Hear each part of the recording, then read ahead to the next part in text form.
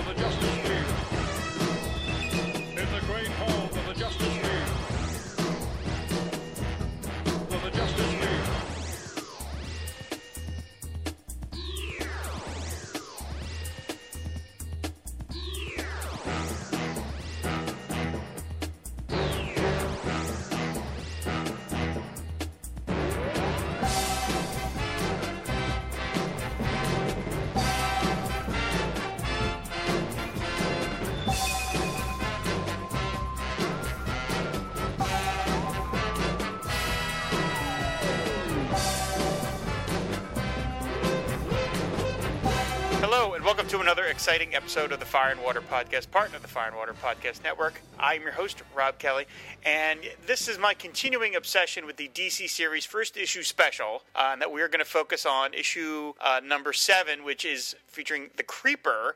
And joining me on this venture is our old pal, Ange. Ange, thanks for coming back on the show. Oh, no, thank you for inviting me. Anytime I can talk about the Creeper, I am more than happy to do so. You don't find a lot of people that can say that, so this is the perfect... Andrew's the perfect guest host to talk about the Creeper, I said, who starred in first issue special number 7. And as everyone knows of the show, I am just weirdly obsessed with this series, and I've been knocking off commentaries on each issue of the series as we go on. I'm eventually going to do them all 13. So this is going to be devoted to number 7, featuring the Creeper by Steve Ditko and Mike Fleischer. But first, we need to thank our sponsor, which is, of course, InStock Trades. This episode of the Fire and Water Podcast is sponsored in part by InStockTrades.com. InStock Trades is your best online source for trades, hardcovers, other collected editions, all for up to 45% off with free shipping for orders of $50 or more. Ange, what do you got? So for this episode, I picked the Secret Society of Supervillains Trade Paperback Volume 1. The description is Sinestro, Gorilla Grodd, Captain Cold, and other villains star in Tales of Evil from Secret Society of Supervillains 1 through 10 and The Amazing World of DC Comics number 11. I chose this trade paperback because it includes issue 9, which was my first introduction to the character of the Creeper ever. The writers on this include Jerry Conway, David Anthony Kraft, who I know best from the original She-Hulk run, and Bob Rozakis, with art by Pablo Marcos, Rich Buckler, and I was amazed to see Dick Ayers, who I don't think did too much work for DC. No. This is 208 pages that originally is priced as $19.99, but at InStock Trades you'll save 45% and it'll only cost you $10.99. And this is just pure Bronze Age fun, with Gorilla Grodd, the Second Star Sapphire, all battling Captain Comet and a variety of other heroes.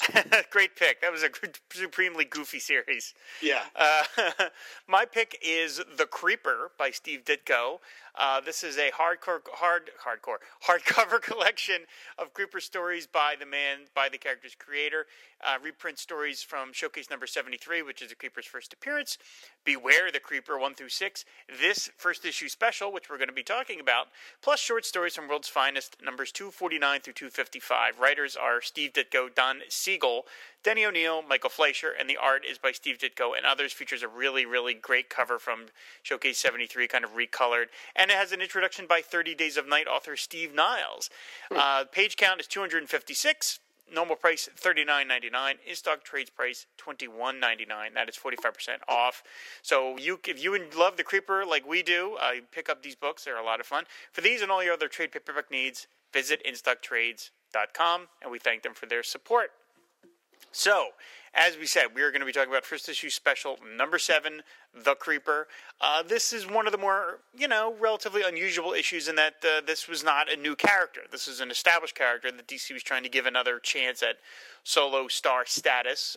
Most of you know that first issue special was devoted to new characters like the awesome Lady Cop and the Dingbats of Danger Street and Green Team and some other kind of never-wases. But the Creeper, was making actually regular appearances in the DCU, but here he was getting his own solo feature again, drawn by Steve Ditko, his creator, and written by Michael Fleischer.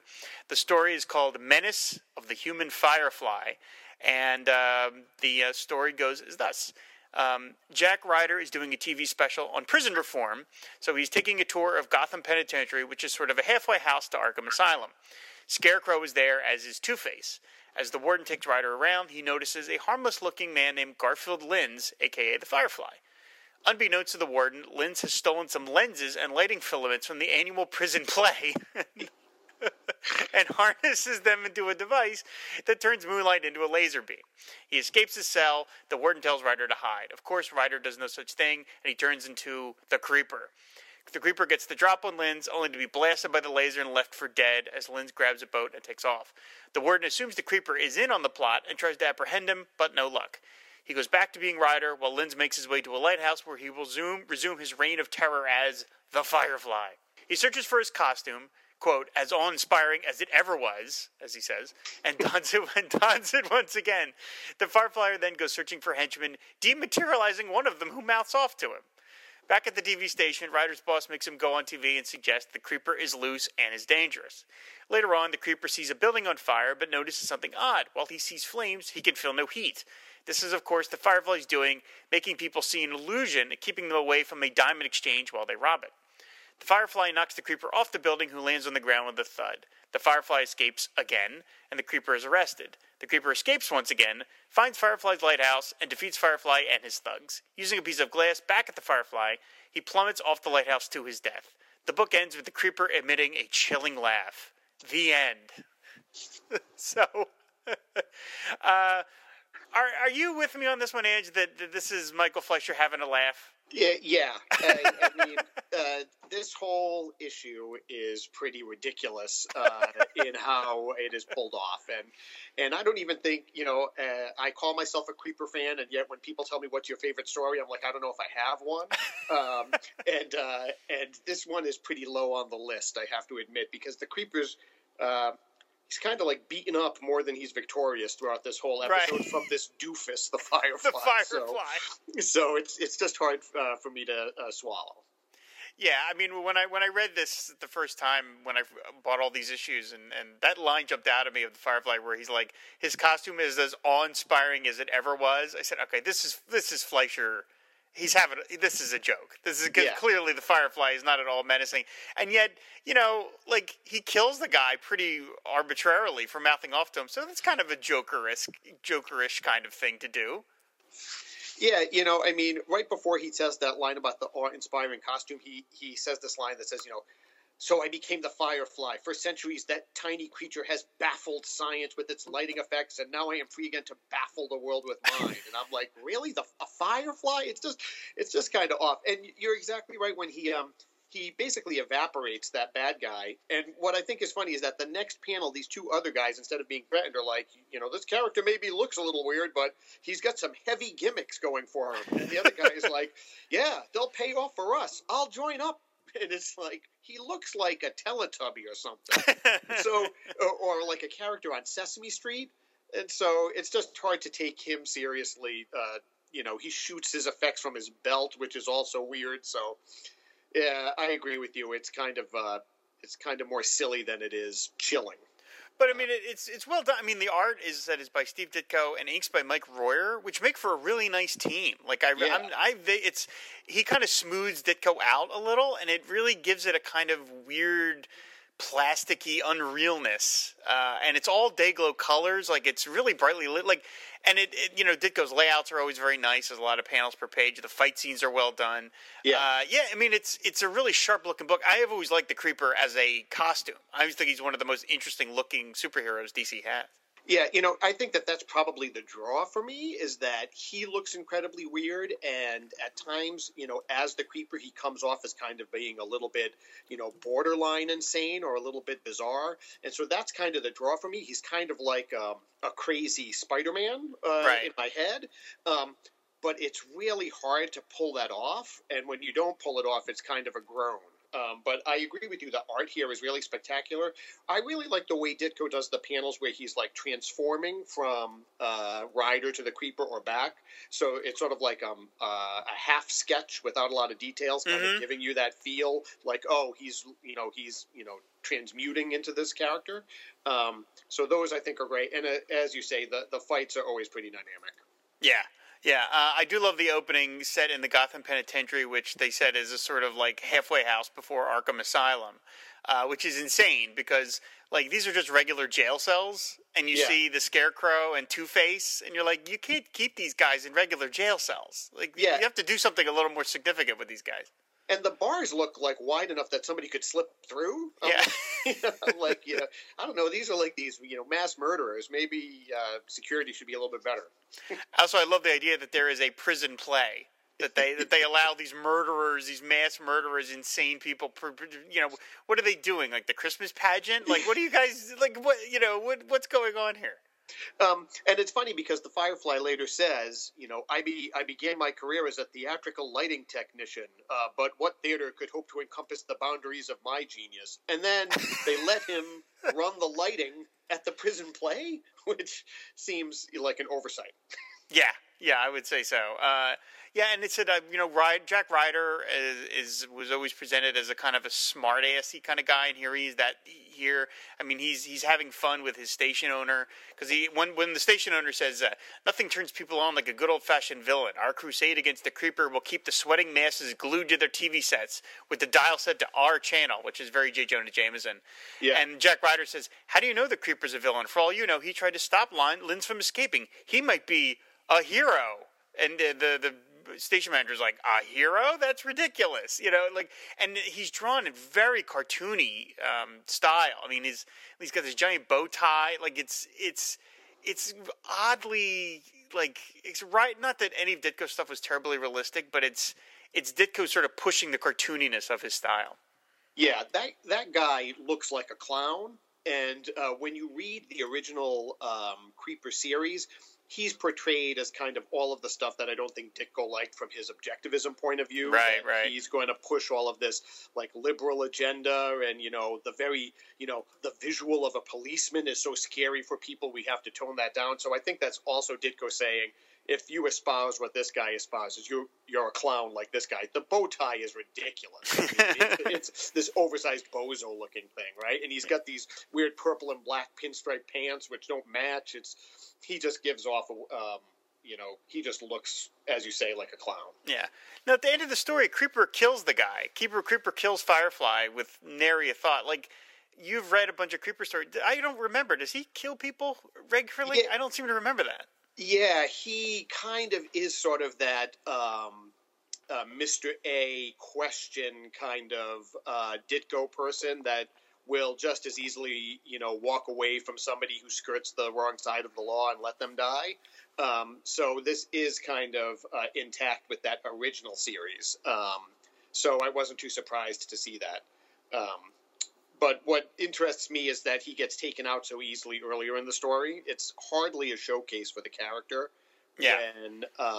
When he gets taken out by a simple laser device early on, and gets pushed off a skyscraper. He falls like 160 floors to this sickening thud, and then somehow survives. So I think that, what his power level is also kind of a moving target. Yeah. I'm really unsure of what his powers are exactly. I never have been clear as to what exactly he can do or what he can't do. Yeah, he's got this. He's injected with basically a super soldier serum. So I kind of put him in that Captain America level of agility and power. So when he survives that fall, I think that's too much. Yeah. And they said when the guys he gets imprisoned after the second time. that's like at Debbie Falls. The police bring him in and they handcuff him. And he's like, where? He wakes up and he says, where am I? And the guard says, you're in the detention ward at General Hospital, Mr. Creeper. When you fully recovered, you'll be transferred to jail to await trial for your real crimes. Frankly, it's a miracle of science that you're still with us. If you don't mind, when you're well enough, I'd be grateful if you let me do some tests on you. And the Creeper just says, yeah, sure, Doc. And then of course, they leave him in the cell all by himself. And a minute later, he just snaps the cuffs with very little effort. Yeah. It's kind of silly. My favorite moment, though, in the entire book is the next to last page when he finds the Firefly at his hideout up in the lighthouse, and the Firefly says, that'll give you just enough time to tell me how you managed to locate my secret headquarters. And then Creeper says, you've told me yourself, Linz, when you gloated about your plans to collect light duty from a lighterage. And then there's a panel with more words in it than a Steve Steed story. He says, lighterage is the practice of using flat-bottom barges to unload vessels in a harbor. That implied you were planning a sea robbery, maybe in a luxury liner Verania that's due in. But the real tip-off was when you used the term light duty, meaning the fees paid for ships by the maintenance of... And the Firefly finishes that, a lighthouse, blast you, Creeper, and then he gets knocked over by the Creeper. That is a piece of research that Michael Fleischer did. And he's like, I got to get this in. I'm getting this into the story. Yeah, it reminds me of as a kid reading these books, and they would try to make it seem educational, right? So when Gold of the Metal Men would say things like, "Gold is naturally ductile. That means it can be drawn into a wire," right? Or a character would say, I see your Ophidian friend has a voluminous cloak, and it'd be like, oh, I have to look up what Ophidian means. So there just seemed to be that sort of flavor to it, like, oh, let me throw some fact in so that a kid can, rationalize his love of comic books by saying he knows what lighterage is. Yeah, I love that lighterage. I never knew what it was, so I guess I'm one of those kids. I've learned something new about this stuff. There is an editorial page, the story behind the story. It's not credited, but the editor for this book was Joe Orlando, so maybe we can assume that it was written by him, or maybe if not him, E. Nelson Bridwell.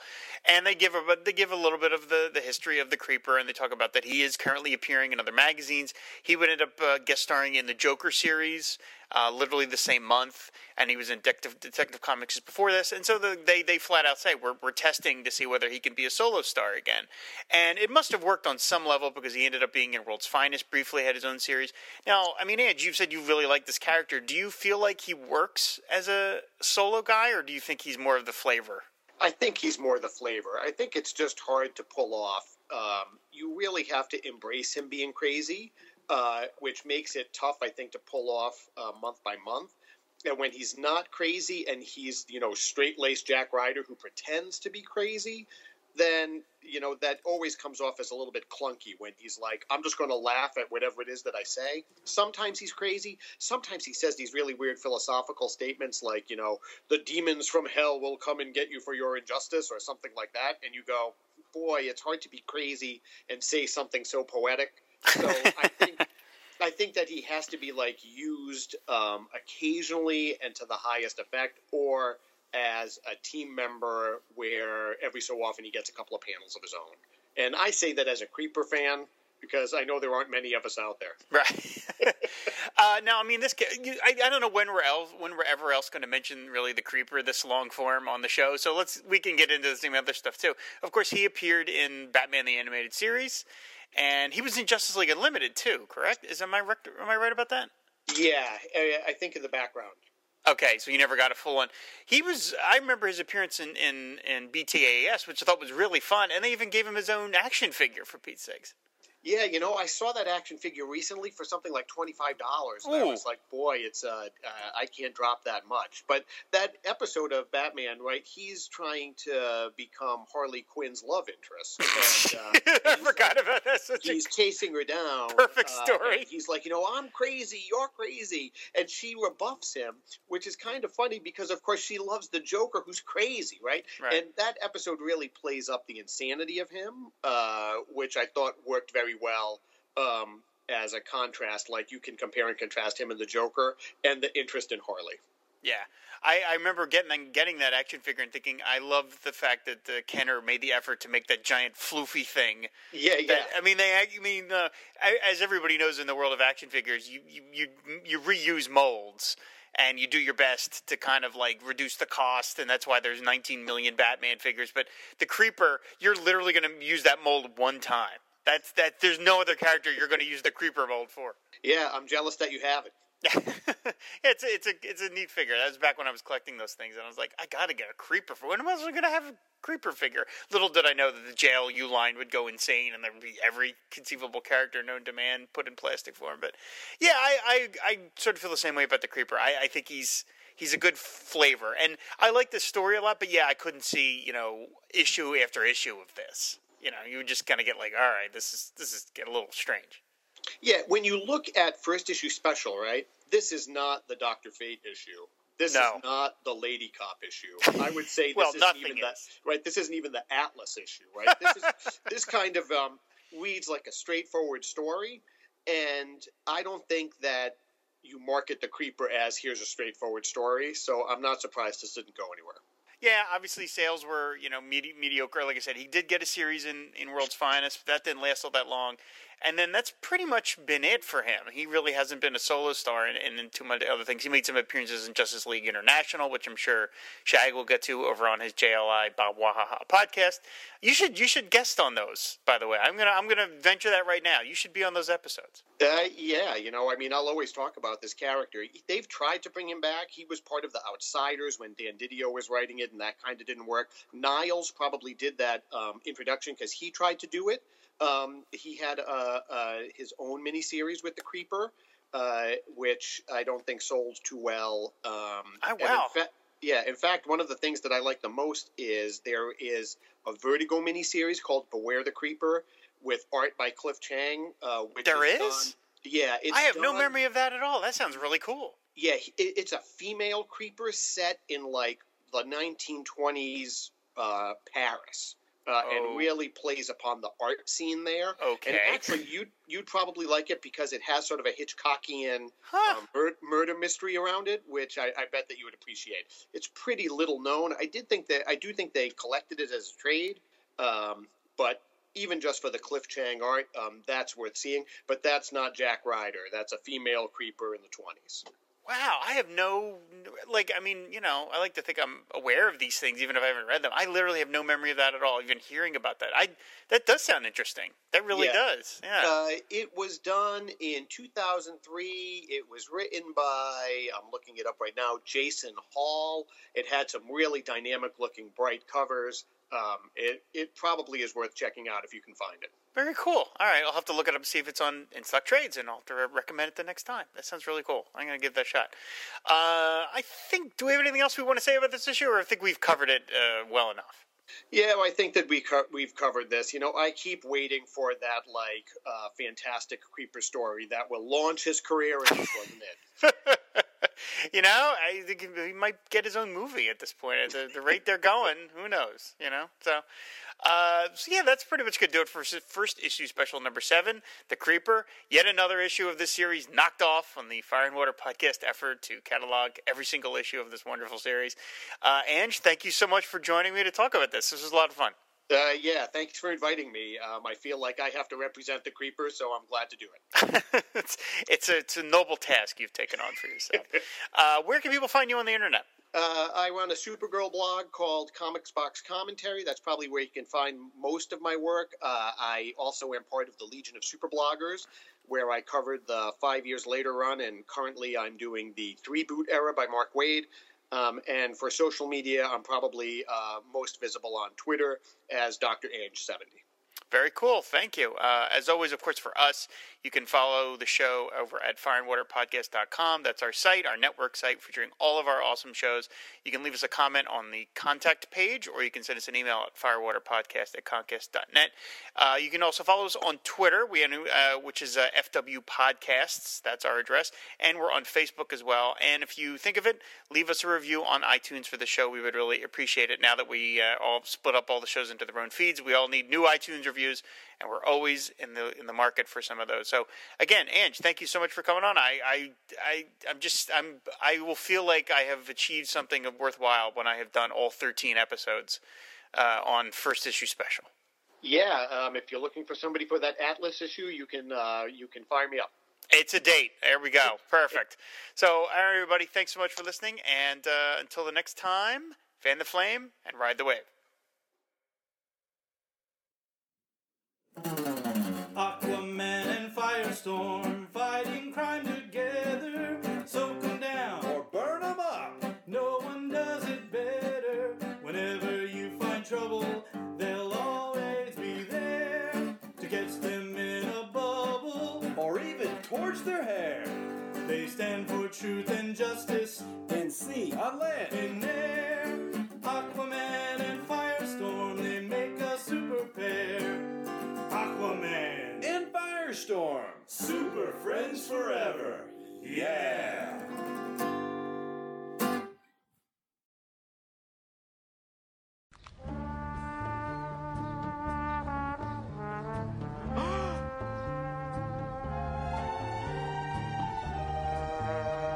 Baby!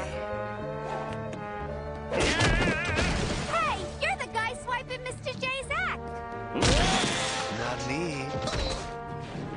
I'm one of a kind, Toots. What do you want? The inside story on the Joker. Also your phone number.